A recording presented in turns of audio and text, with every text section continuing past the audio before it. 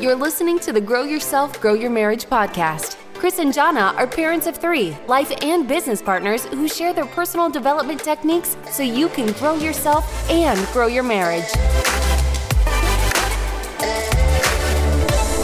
Chris and Jana here with the Grow Yourself, Grow Your Marriage podcast. This is episode number 39. Yeah, so on today's podcast, we have our guest Colin Edwards. Colin is a young pastor and author of the book Victory. Yeah, and listen, we definitely cover a wide range of topics in this episode, but it's just because Colin, for being a young guy, Colin has great perspective that I really think can help you through any challenging season that you're facing. Just give you a sense of hope. So hopefully y'all enjoy this. I'm already saying y'all again. Colin's from Alabama. Y'all. Yes, he's from Alabama. You're going to love his voice too. So yeah, he definitely should start a podcast. Or something. Yeah, he's got that good like southern twang. Yeah, so. Cool. All right, guys. Well, here he is, Colin Edwards. Colin Edwards, welcome to the Grow Yourself, Grow Your Marriage podcast. Hey, man. Thanks so much for letting me be a part of it. Yes, absolutely, man. We're excited to have you on the show. I know Jana connected with you just a couple weeks ago, and so this is kind of on the fly for us. Yeah. What's up, Colin? And if y'all can't tell, look, I'm already saying y'all. Y'all, because he's from Alabama. You're gonna try to match that. I'm rubbing off on y'all. Look, my roots are from Kentucky. This y'all is natural. Really? My whole really? Your family's from Kentucky, but like you didn't grow up in Kentucky. Right, but my family's from West Virginia and Kentucky, okay. so it runs deep. Right. Whatever. Don't judge me. It is what it is. So we're still considered South compared to like I guess. I don't the northern I very rarely say y'all. I'm like, yeah. Well, no judgment though. No judgment. It'll come out several times here, I'm sure. See, okay. We're good.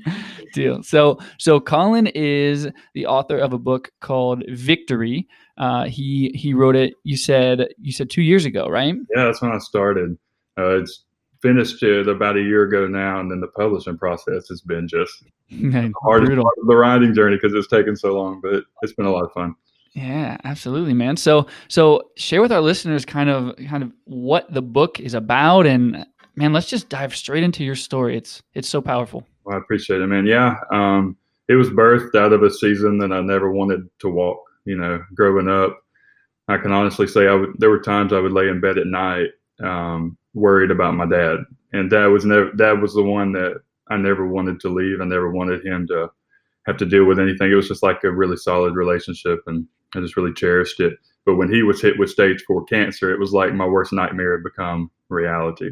And so that marked the beginning of a journey. It was just brutal. I'll be honest. I feel like this is a very fitting word. Very difficult, very confusing. I was 19 years old, trying to battle college, trying to juggle college athletics, college academics, being away from home for the first time, and then bang, hit with it, you know.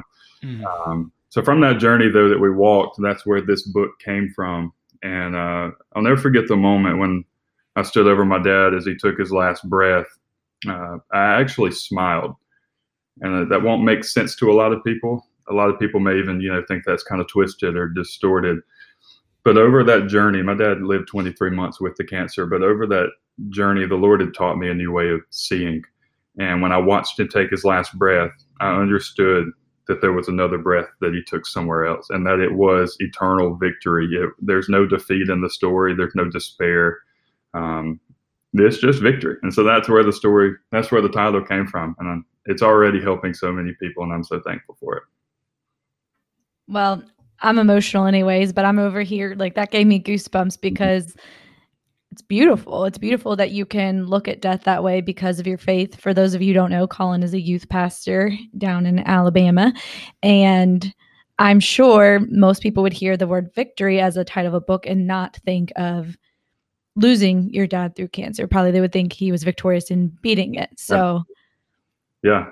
And I guess the picture I want to paint is that he did. Yeah. You know what I mean? Yeah. Even in death, like, cancer is the one that lost the battle. I heard so many people say, well, his name was Robbie. They'd say, Robbie lost his battle to cancer. No, he didn't. You know what I mean?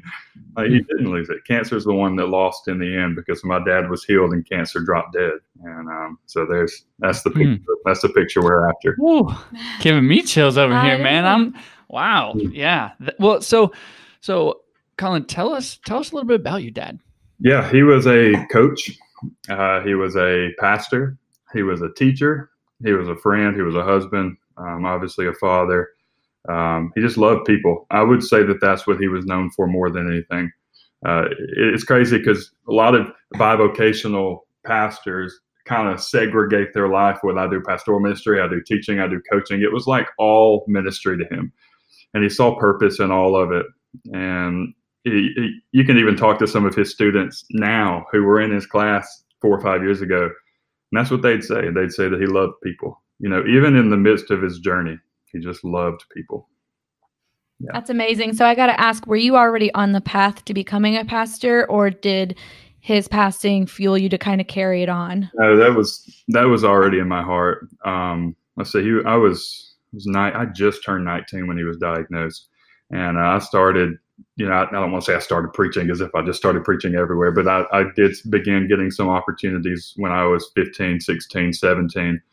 When I was 17, I was actually elected chaplain of my high school. My high school, it wasn't too big, probably had 600-700 people in it. So every day I was responsible for leading the entire school in devotions. And then on Fridays, I would lead services and I would help my youth pastor out. He let me speak from time to time. So kind of just stumbled in. But then when he got sick, I would definitely say that accelerated the journey. That's such a big job for a teenager. You must have been extremely mature for your age. I mean, how did you handle that kind of a responsibility? I had so many awesome people around me. I'd seen that in Dad for years. So even as a 13, 14-year-old, there was something stirring in my heart for, what was to come, even at a young age. Even now I'm 24 years old, but I don't know, there's so much more that's even in my heart now that people would say, you're too young for that, or, don't get in those deep waters this soon. But it's just in my heart. I don't really necessarily think that I was way more mature than anybody else. I just really value faithfulness, consistency. And if he puts it in me, he's going to be the one that carries it out anyway. So I just step and let him take care of it. Love that, man. I'm just gonna yeah over here. Yeah, man, that's awesome. So Colin, let's talk about thriving through a difficult season.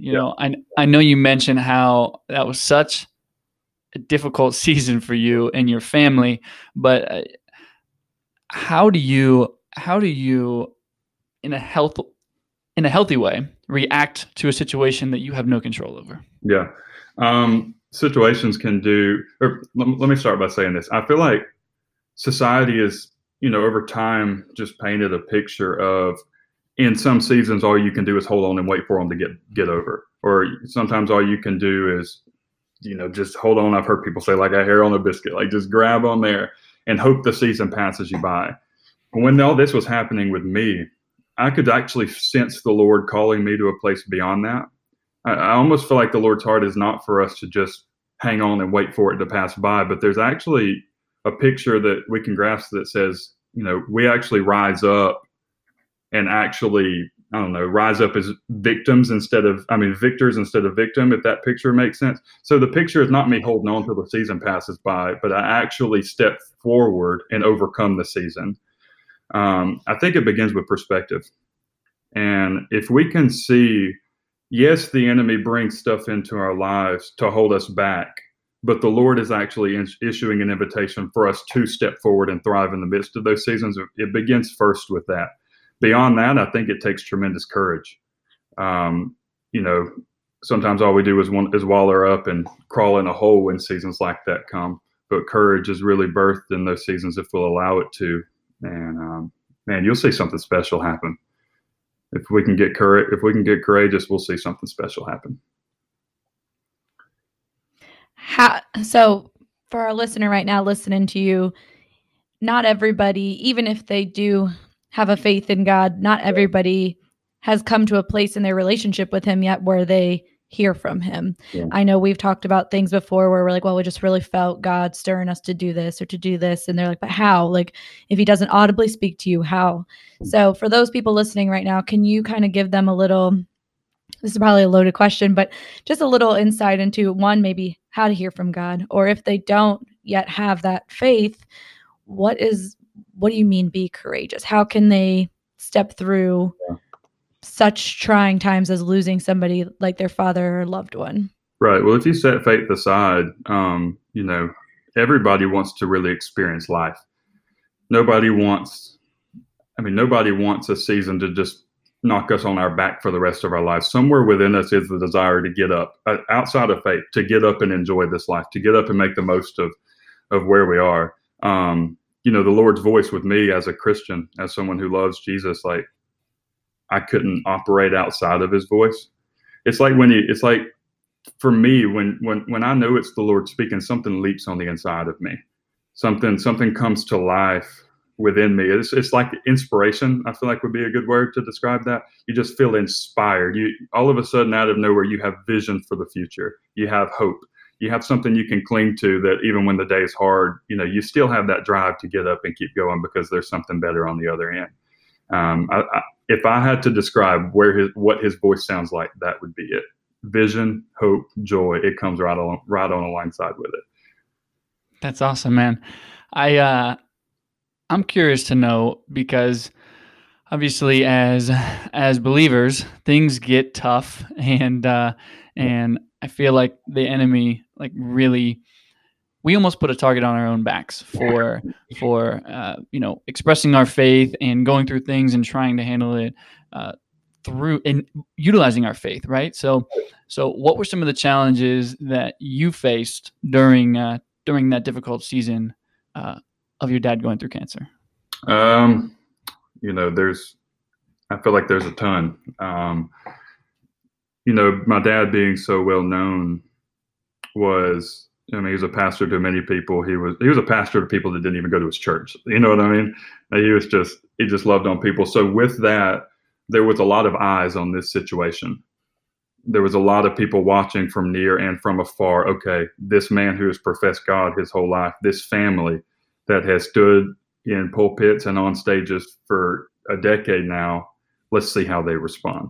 Now that life is really here, let's see what they're really about. And I did feel that pressure of, okay, there are thousands of people watching this. And it was this odd pressure of, okay, we've got to respond well. We've got to represent the Lord well. But what I found in that, I don't feel like that pressure was from the Lord. I feel like it was like just this twisted way of thinking. I felt like the Lord was actually inviting me to get free of that.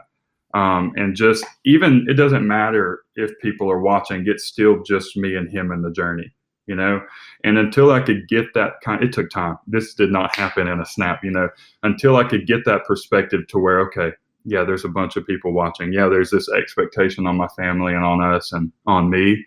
But in reality, it's just me and him. My dad preached this message so many times. It's all about an audience of one. And until I could learn to live that way, I was bound up, worried about what other people were going to say about my response. I was bound up, worried about, what their thoughts were going to be toward me. But it didn't matter in the end. It's me and him, and that's when I really got free. I think that's a beautiful lesson for any of us to learn, because I know I struggle, and so many of us struggle, even though we're not in the public eye necessarily with worrying what other people think of us. And it takes away from, it's a joy sucker, that's for sure. And I don't know, I think that's a good lesson for anybody to really hear, that like, it doesn't matter. It doesn't matter what other people are thinking. I admire you guys as a pastoral family anyways, because I always think so many people look at Christians and they're like, oh, well, they're extra judgmental on what Christians do because, well, aren't you supposed to be perfect if you're Christian? So like, man, my heart goes out to you guys for having to, I don't know, having to feel like you had to adjust your grief based on how people were watching you. Right. Another challenge I can say I faced too, to go alongside, what you said, when trial happens, when seasons like that come, no matter what it is, it doesn't have to be, this is obviously an extreme scenario, but it can even like be in marriage, like when when you have conflict or when you have issues and struggles that just come with life, you have these handful of emotions that you don't know what to do with. And I feel like for me in this journey, I would almost like feel bad for feeling a certain way. Does that make sense? And I would like beat myself up for doubting if God would heal Dad, or doubt, or if I got afraid and I lived a whole day like afraid of Dad dying, I would like beat myself up for that. So I had a handful of these emotions, and I learned more than anything that, we have a choice of what we do with those. This is generic for all of life. We have a choice for what we do with these emotions. If we bundle them up, shove them down somewhere on the inside of us, you're never going to get free from them. Here's what I learned to do. If it was anxiety, I would actually present that anxiety as an offering before the Lord. And I would say, Lord, here's the anxiety that I'm experiencing. I don't know what to do with it. I need you to help me deal with this thing. Or if it was fear, if it was worry, or if I even stumbled into pornography in this season with my dad, just because I tried to cope any way I could. And so that was just another emotion. I could actually surrender that to the Lord and say, Lord, worry, here's fear, here's lust, here it is. And it's an offering. And I've learned that he is a lot better at dealing with those things than we are. And, oh, absolutely, Colin. So, gosh, man. So I went to a Christian university, and I will say that because I'm a guy who typically the whole notion of, hey, just give all your problems to God, I used to just be like, oh, how lazy is that, right? And even going to a Christian university, I remember, it would be my senior year, and I'm like, okay, cool. Hey, buddy, what are you doing after college? Oh, hey, man, wherever God leads me. I was like, what is wrong with you? Like, you got to do something, right? And so I brought that attitude into the real world. Yeah. Just thinking, okay, cool. God, I would give this analogy. It's almost like you're jumping in the water, right? In the middle of an ocean. Yeah. And like some people, I felt like we're like, nope, I'm not even going to move my arms or tread water. I'm just going to hope God's going to save me. And that notion really bothered me. And so I will say that to say I'm on the opposite end of the spectrum is just a total fact, because since we have really been tested and God has literally just been like, okay, well, you say you trust me, but like, let me actually show you what it means to trust me. I am 100% with you. And there have been so many things in my life where I've literally been like, cool, I'm letting go. I am literally letting go. Isn't it liberating? Oh yeah, man. Yeah. And I just wanted to offer my perspective, because I was the guy who was like, oh Lord, everyone says that, just give it to God. And I was like, yeah, but man, don't knock it till you try it. Yeah, no kidding. And it's not like we're throwing it on him never to look at it again, but he actually takes it and teaches us how to deal with it at the same time. Yeah. So it's beautiful. It really is. Yeah. Yeah. Okay, so let's move forward now. You mentioned marriage a little bit, and even though this is a marriage podcast, it doesn't mean, I don't know what I'm saying. Anyways, so your dad passes away, and then a couple months later, you meet a girl, right? Lauren? I met a girl, yes. She's Lauren. An awesome girl. Her name's Lauren, yeah. Awesome girl named Lauren. She's over there. Oh, hi, Lauren. And then fast forward to 8 months later, you're married, right? Quick, real fast, yeah. Tell me about that. Tell me how that all... Yeah, Dad died in November, and I met Lauren in last week of June. Went on the first date, first week of July, married March. Woo. And it was quick, very quick. I don't go around recommending that to people. But wait, I just got to know, is it because she saw your video? No. Did she see your video? No, right? It wasn't that. No. I was real smooth with it, and we took a picture at camp, and I said, hey, you probably need to send that to me. So I had to. Oh. Yeah, so all the people listening, take that as a tip. You're welcome. There you go. All you single people listening to this marriage podcast, write that down. If you're married, don't try that with anybody but you. Right. Okay, so we don't hate on that. We got married fairly quick. Not as quick, but we kind of knew each other beforehand. But so we don't that's good. So but we also know that marriage is freaking hard, no matter if you wait 8 months or 8 years to get married. So tell me about the challenges I know that you had to have faced in that first year. Yep. Still, I know you're always getting to know each other, but I really feel like because we married so fast, I was still just barely getting to know her. I learned some things pretty quick on the comical side of things. She doesn't like it when the shower curtain's left open. My clothes, just little things, man. Oh man, I tell you what, my clothes need to go in the hamper, just next to it. Oh, we're still working on that one. Yeah, man, just next to it's good enough for me. Oh man, I'm in agreement. But dishes need to be in the dishwasher, even if it's just a cup, it needs to be in there. So we're like, and I've had experience on my end too, where you got to compromise and kind of just work it out. Life's a lot bigger than some dishes in the sink, if I do have to say so myself. But right. Another challenge on the front end of it too, being so close to dad's passing, that was still pretty raw. And I know you saw the spoken word, and I was very outspoken about what the Lord had accomplished, in my heart and stuff. But that doesn't mean that there was no struggle still. Doesn't mean that I was, absent from difficulty or whatever. One of the hardest things was just simply Lauren didn't get to meet Dad, and just like a gut wrenching thought when that first came. I met her, and I was so excited, and I was like, just to be honest, there was times I even picked up my phone and I would go like text Dad to like let him, and I'm like, oh, Dad's come. So it's like just this tough battle of this celebratory moment, iconic moment I've been looking forward to my whole life, and he can't be a part of it. And so with that being so fresh, that was a tremendous struggle. But I'll go ahead and share the story too. I remember I was in the kitchen one day in my old house, and I was just really struggling with the fact that Dad wouldn't get to meet Lauren. And it was something I prayed about often, something I would just kind of, like we talked about, Chris, throw it on the Lord. Like, Lord, I'm struggling with this, and I need you to help me with this. And I remember I was walking through the kitchen one day, and I heard the Lord speak to me, and he said, I told the Lord first, I said, Lord, I really wanted Dad to meet Lauren. And the Lord spoke back, and he said, he will. And it was a moment I was like, it's like there's nobody in the room, but I felt like a bowling ball had just dropped. I was like, whoa.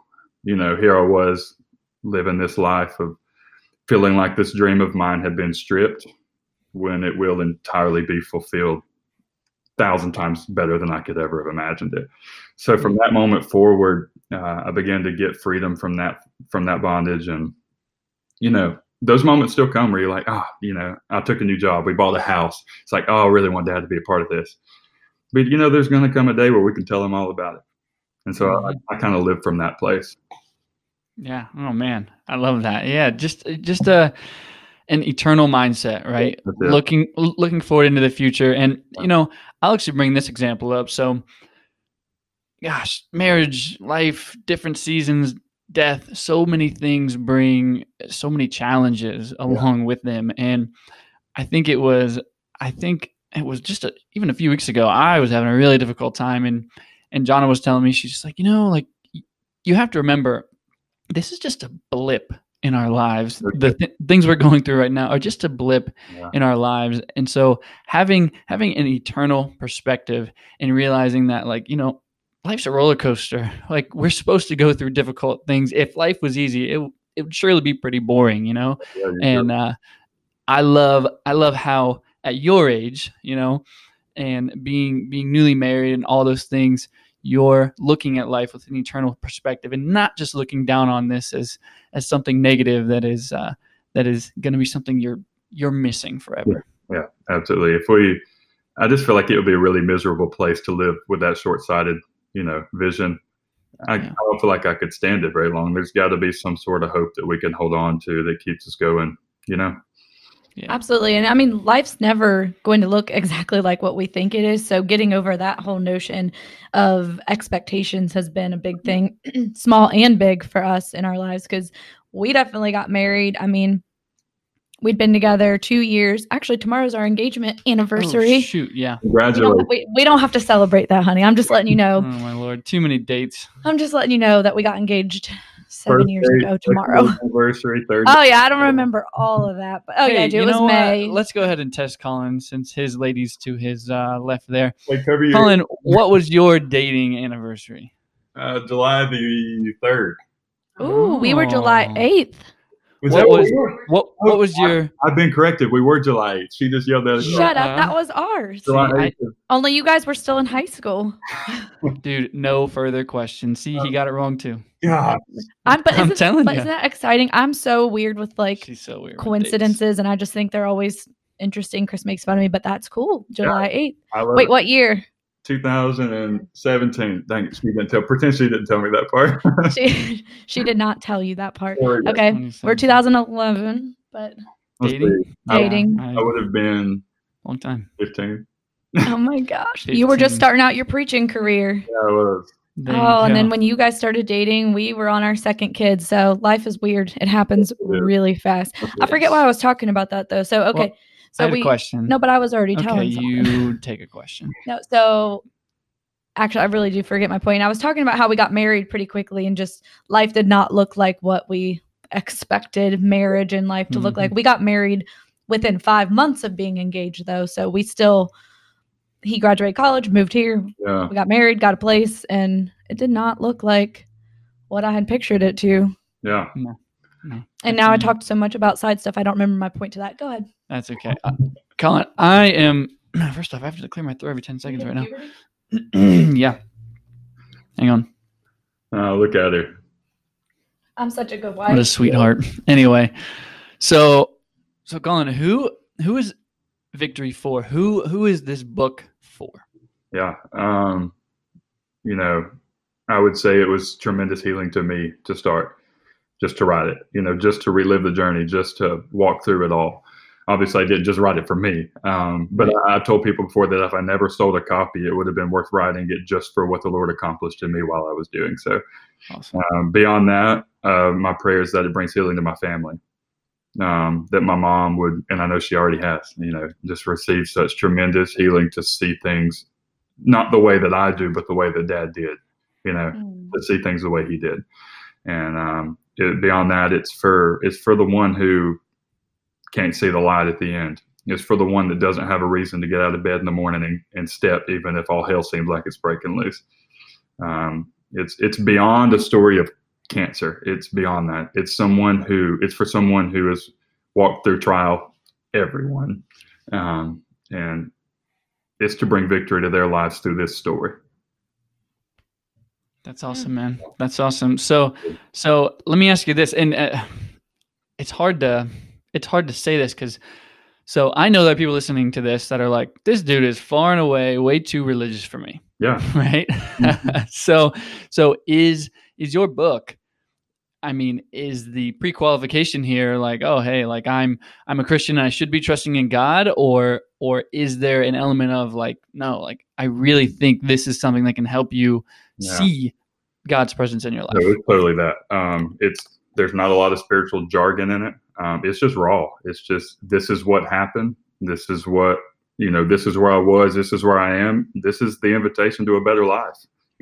This is victory. Like, if you want it, here it is, it really is an invitation to people of all ages. I've had young people read it, 12, 13 years old read it and just have a message from it. It's jam-packed with stuff. I mean, here it is. I've actually got it right here. 130 something pages, but man, it is full. It is full of really awesome messages that the Lord has just done in my life and done in my family's life through this journey. That's awesome, man. Yeah. I feel like I can't catch my words today because I'm like, I don't know. It's an emotional topic, but I'm impressed. I'm impressed by you. I think that's it's so good. And I can't help but think about our person who's listening who maybe is going through this. And I know I've gone through a time where I felt like God didn't hear my prayers because he didn't heal the person. Yeah. And I guess, how do we work through that with somebody who doesn't understand why God heals some people's cancer and doesn't heal others or other illnesses? Yeah, no, that's tough. That's extremely tough. And, we never want to shove that person to the ground, or we never want to make that seem less than it is, because that's a real, real, real struggle. But, Chris, I think it goes back to what you said about being short-sighted. If we can't see beyond this life, then we'll struggle.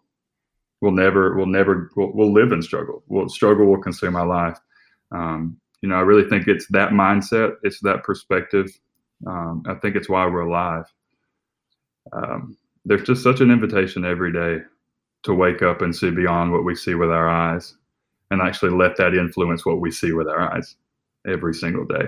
You'll see people differently. This is not just cancer. You'll see people differently. You'll love them because you know that there's something that's to come, that they need to be ready for. You'll see situations and life circumstances different. They won't push you on your back like they used to. You'll just keep walking, Each day is just, it's a cool story. In my dad's classroom, he had the word opportunity written everywhere. That's what each day is. It's opportunity. But if we stay nearsighted, we'll never experience it. That's awesome, man. Yeah. Oh, I just figured you were going to speak on that because that's like you're kind of a. No, yeah, I love that. I guess my thing is I'm still trying to get to the basis of like, what do you say to somebody who's going through this, but God's not in sight.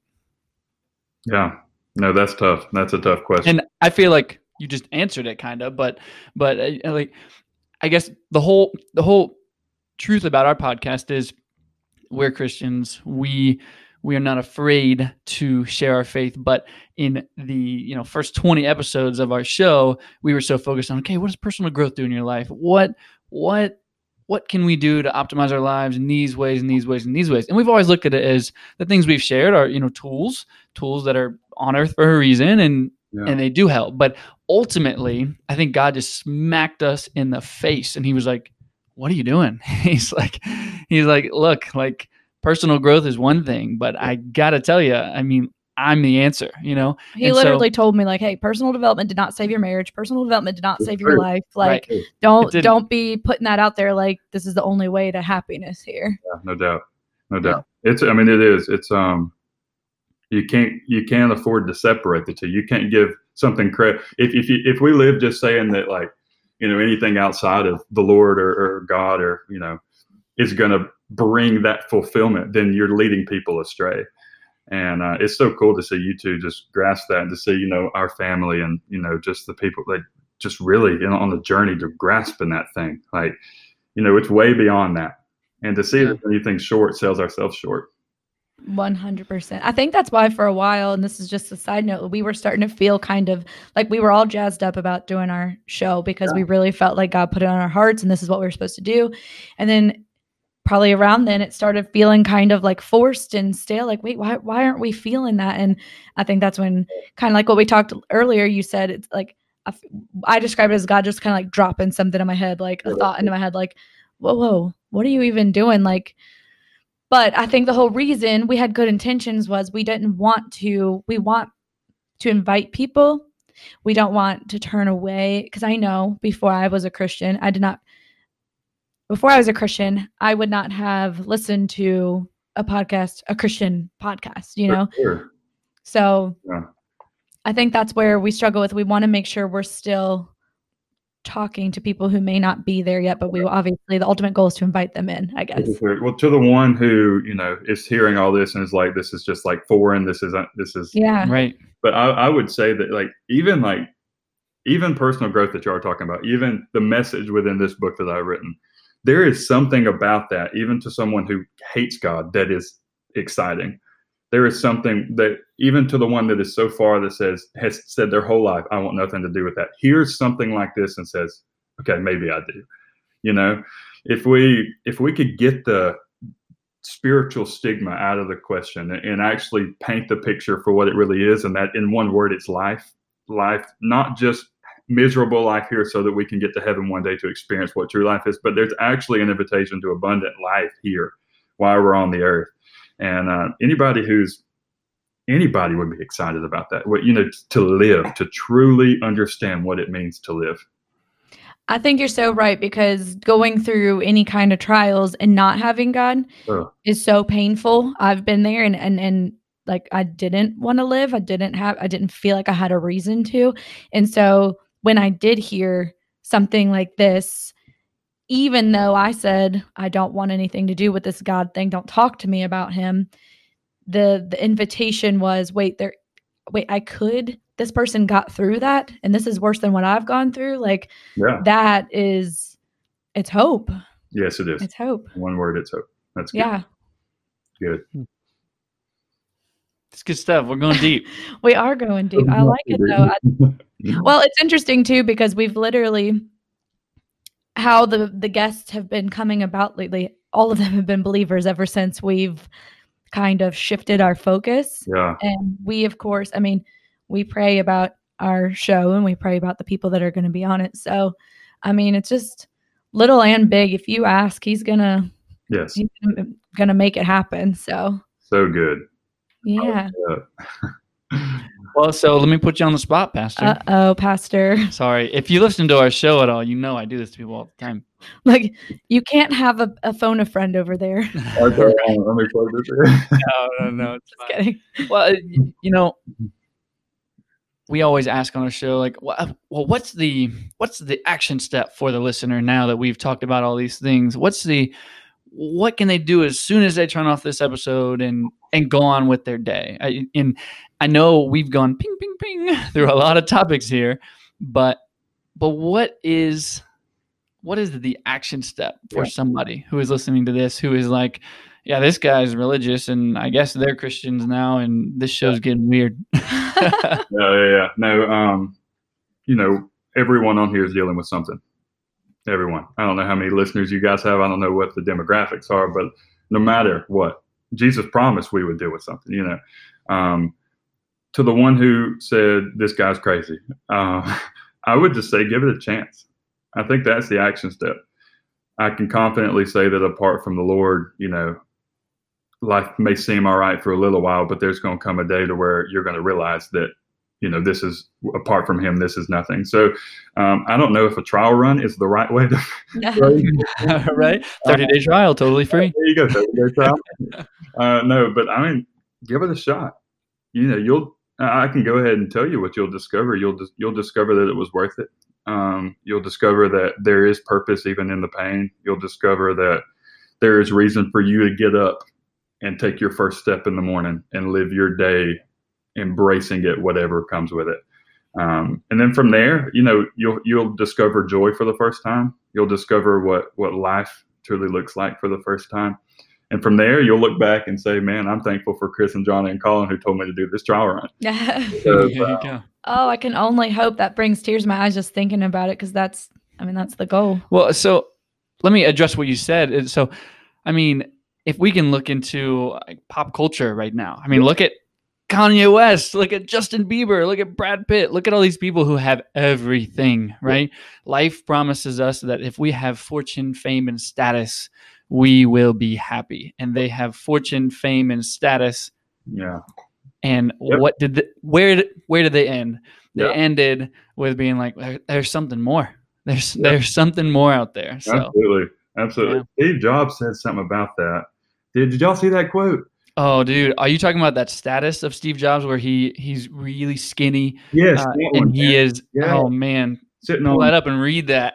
Yeah, oh my gosh, I love that. I'm gonna cry. Oh, it's phenomenal. Oh man, if you can find it, I've got it right here. I think. Oh, dude, it's powerful. I can't find it right now. I don't know. Even though I think Steve Jobs was a Buddhist and ended up. I think he was a Buddhist.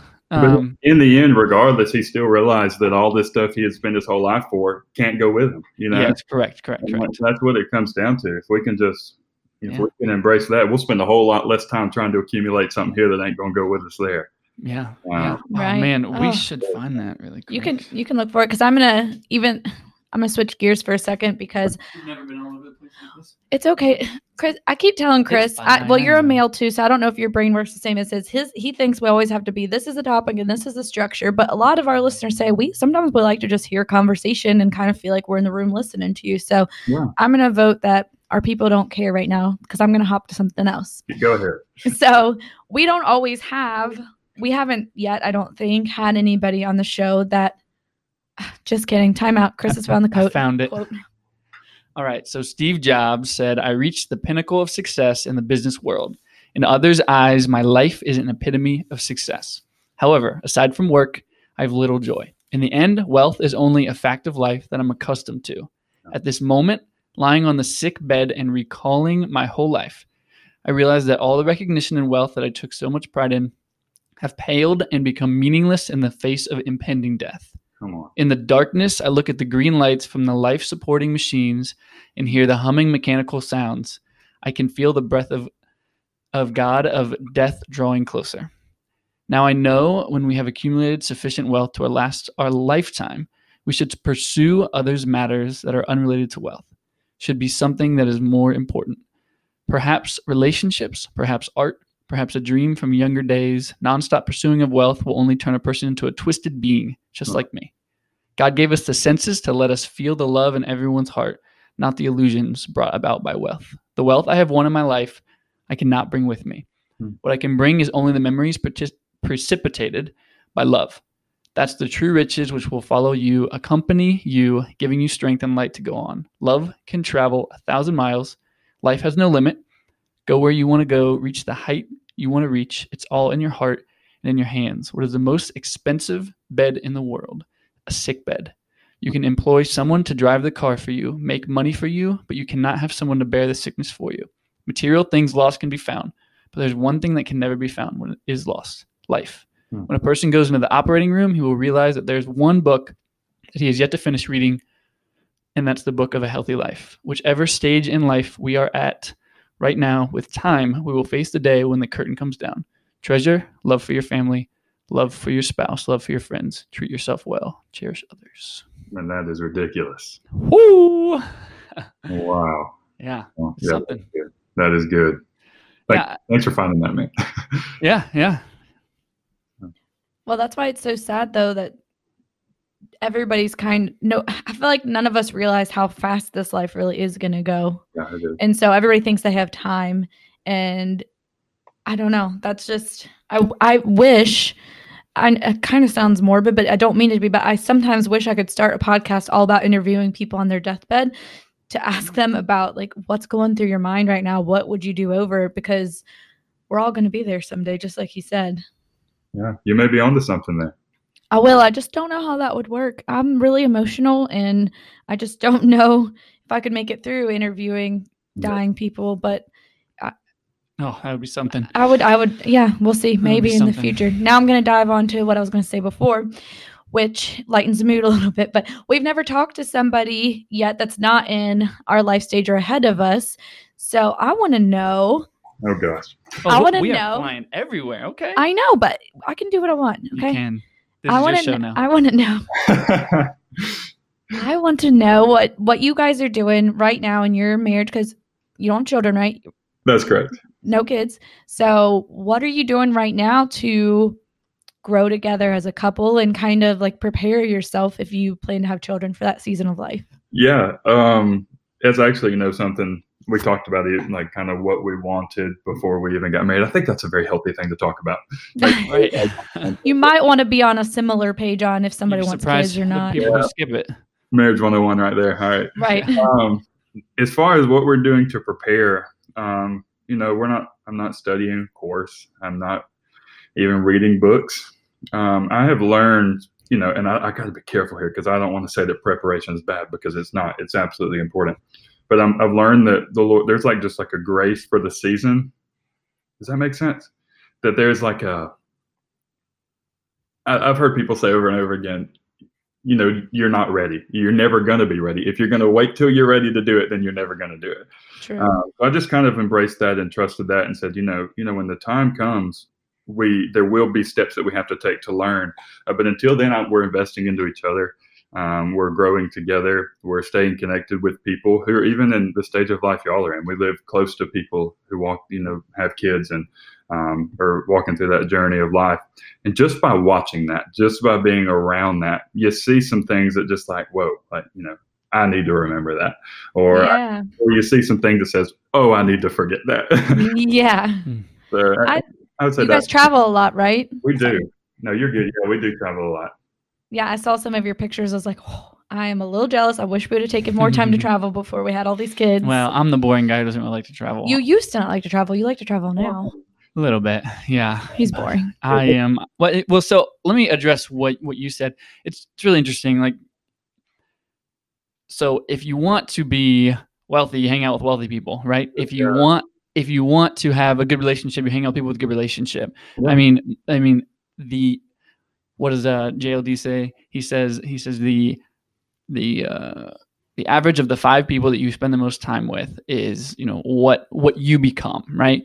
And so I think that's awesome that you guys are doing that, because a lot of people in your stage are just like, oh shoot, no kids, I'm just going to enjoy it, I'm going to just live my life, and I'm going to go crazy, right? Yeah, you got to have both. I mean, we definitely do the time where we are just going to go out. We're going to go see it's great parts of the country. But, without the other side, you're going to get hit in the face when life comes, We can attest to that. We sure can. We lived downtown Cincinnati. We had a cool little apartment. We both worked like cool jobs, and we did not have that community at the time to help us work through how we needed to prepare, not just to be parents, but just to even have a positive marriage, because, everybody tells you, okay, make sure you communicate, make sure you connect. But we didn't know what that looked like, because we're like, well, we lived together. So obviously like we talk, but we did not know. We did not take that time to really become a team and invest in ourselves and surround ourselves with people in the next stage who could kind of guide us. So babies 1 and 2 hit us like a ton of bricks. And to be frank, I mean, we've talked about it on here before. I mean, we were close to not being together after our second child, because we just weren't.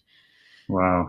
I think we were ready for the kids. Like, we definitely always have put it in God's hands on when we have children. And so here we are, number 4 coming right around the bend. But But yeah, I think that's good, and that's the advice I would have given if you said you weren't doing it. So, well, that's good. We're on the right track. Yeah, you guys are on the right track, and getting that fun stuff like traveling, getting that done now, because kids are really hard to travel with. Buddy, all the spontaneity of life will just be zapped. Zapped.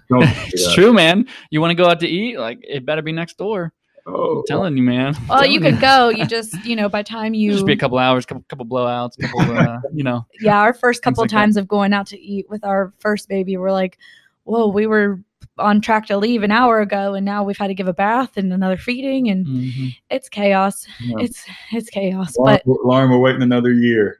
Yeah, one more year. We're always people's good birth control, because we've got crazy chaos. I mean, we've got 3 kids, 4 and under, so it's never a dull moment around here. Oh, it's nuts, man. I understand. It's nuts.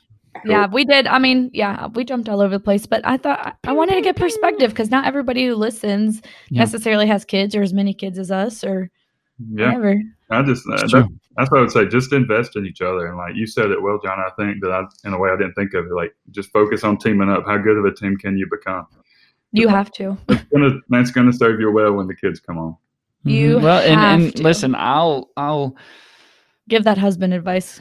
I'll give some husband advice. I really think that what it comes down to when you have kids is like, there's a piece of you that has to die to yourself, because we grow up and it's like, okay, I'm going to school and I'm doing this and I'm going to get this degree, and then I'm going to find so-and-so, because like I'm looking for happiness in my life. And then when you have kids, it's just like things flip upside down, but you still have to have that balance. Like we talk about of, you've got to have self-care. You've got to have enough in your cup to pour out on your spouse, to pour out on your family. So you can't just invest everything into your kids and have nothing for yourself, but you do have to die to yourself in certain areas of your life. Otherwise, you're not going to be the parent you hoped you would be, and you're not going to be the spouse you hoped you'd be. Yeah. Dude, I'm so thankful you shared that. I needed to hear that for the future. Well, Chris can tell you, we got married. He was 23, right? Oh, yeah. 23. And he was still selfish with his time and with what he wanted to do.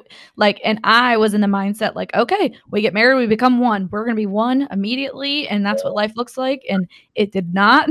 Nope. And even when our baby came, he's just kind of like, okay, like he said it before, you were still pretty selfish. So you have to, if you become a team beforehand and you know that that's going to be your best shot at not just a successful marriage, but being successful parents, I mean, you're going to set yourself up ahead of the rest, for real. And for those listening who maybe feel like, oh, well, I'm already a parent and I feel like I missed that boat. It's never too late, because like John said, I mean, the first few years, I mean, I'm still a jerk for sure, but like I definitely was far more selfish. And now I've realized, like, wow, well, shoot, if I want to be a better parent and a better husband, there's some areas in my life that have got to die. Well, I just told you I didn't make these babies on my own. So That's true. it is. And I think we had too much coffee. We might have. And, so many people out there don't realize that our marriages, actually, I saw this quote the other day and I can't steal it as my own, but it said, your marriage is the gospel you're preaching to your children, because that's what they're going to grow up like, knowing that that's what a marriage looks like. So if we wouldn't, I try to think of it sometimes, if I wouldn't want my daughters to speak to their future spouse or have the relationship that we have, then why would I act in that way? You know what I mean? Or like, same with Chris, like if our girls are going to look for a husband like him, like he better show up. Yeah. So that's where even like legacy begins, because, what your kids see is what they're going to exhibit them, which is in turn going to be what their kids see, which is, and that's a lot of pressure on them. It's a lot of pressure. It's a lot of pressure, man. Absolutely. We got a lot of kids here that we got to hope that they're going to. Yeah. Well, I always tell John, there's enough a-holes in the world. Like, let's actually raise some good kids here, So, but that reflects our behavior. And yeah, I mean, you're dead right, dude. They pick up everything. I was doing a workout this morning in the backyard, and and like I come inside, and like my little 2-year-old has a resistance band trying to do what I was doing, and like our oldest is running around the living room like, okay, I'm gonna do squats now, my knees and burpees, and she does. She was watching him out the window. She's like, Dad's running now. He squats, push-ups, and then she in turn wants to do that. So that's okay. One more unsolicited piece of advice is, here we are. They're going to, and you probably have learned this because of your own father. It sounds like they're going to emulate you much more than they're going to listen to what you tell them. Yeah. I noticed that they soak in so much of what we do. So like, I'm not proud of it, but there's times where I get really overwhelmed and I'll yell at our oldest. And then I hear her yelling at her little sister in the exact same tone with the exact same words. And I'm like, oh, crap, like that's what I sound like. That breaks my heart. But then on the positive side, if I'm getting up and working out and I'm doing things to like make myself healthy, I see them doing that. Yeah. So I don't know. It's really important that you show them more than you tell them, I guess. Yeah. That's good. Like do as I do. Right now. Yes. It's, I've seen it in action, because I can tell them, preach at them till I'm blue in the face about things. I mean, they're still little, but if they see me doing things, then they're much more inclined to do it. Right. All right, man. We have covered some ground. All over the place. Take a deep breath. Yeah, you didn't know you were going to also get coached on here, right? You thought you were just coming to tell your story. I'll take it however I can get it. We'll send you the bill in the mail. All right. All right, I'll put it up and go away. No, I'm just kidding. Right. All right, Chris, ask your famous last question. Well, you already asked him before that. No, I didn't. Is there anything that you wish we would have asked you that we didn't ask you? Oh, man. I know. You like that one? Yeah, that's good. Not off the top of my head.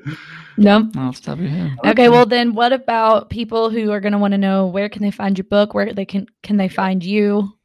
Yeah, if you want to follow along with the journey, I do have Instagram and Facebook, and I have a website. My name's Colin Edwards with one L, Colin. You would be so surprised at how many people put 2 L's. Oh, yeah. Oh, right. I'm sure. So that's Colin with one. Yeah, and then my website is colinedwards.co, and you can find it. I have a link on there that'll take you to Amazon, Barnes & Noble, and then my publisher site as well, where you can find it. So awesome. So we highly recommend. Is it called The Spoken Truth? It's a spoken word, yeah. Oh, close enough, right? So the spoken word. Yeah, we'll share that video because it's impressive. Super powerful. I was going to put you on the spot and be like, go. see if you can do it all. That'll be another 6 minutes, Chris. Pretty far, but they'll have to go watch it for themselves. Right. Okay, deal. That's awesome. And Yeah, I think that's good. I just wanted to add to tell you, did you know Lola said his wife Lauren looks like a princess? Oh, wow. Look at that. She did. Brownie She's all points. And what can I say? And she's 4 years older than me. You know, it is what it is. Oh, nice. Look, man. see, he got himself an older woman I too. did. She straight robbed that cradle, man. Okay, another piece of unsolicited advice. Don't call out her age all the time. Chris calls out my Always. age all the time because he's still 29 and Oh, I'm dude. 31. She's Oh, it's sitting over great. there pointing at me like, listen Yep. to her. Yeah, you listen to me. Don't call out her age all the time. All right. Well, here's the thing, man. Pre-30, we get to brag about that. You get to brag about it for 4 years. I get to brag about it for 2. So, That's it. I mean, I'm 29 right now, so I am super close to that milestone of 30, and I always throw it in their face. That only means I have 2 years left. Does that mean I revealed her age just now? Oh, Well, it's okay. does, Lauren, doesn't it? I feel you. You get him younger so you can train him up the way you want him. She said that's right. That's right. There you See, her and I are going to be friends. We're going to come down to Alabama sometime. Come on, we got a place for you. All right. and all of our kids. Yes, Just kidding. birth control. Yeah, that would do it. Right. All Awesome. right. Well, thanks so much, Colin. I really appreciate you sharing your story and being vulnerable and just speaking a little bit of truth to our people. You're welcome. I'm so thankful y'all to have me on. Yeah, absolutely, man. All right. Well, thanks for being on the show, Yeah. and we will hope to connect with you soon, man. Looking forward to it. Thanks for listening to the Grow Yourself, Grow Your Marriage podcast. I know we covered a ton today, but go ahead and share this with somebody who is just looking for a little bit of hope during a challenging season. Don't forget to subscribe to the show.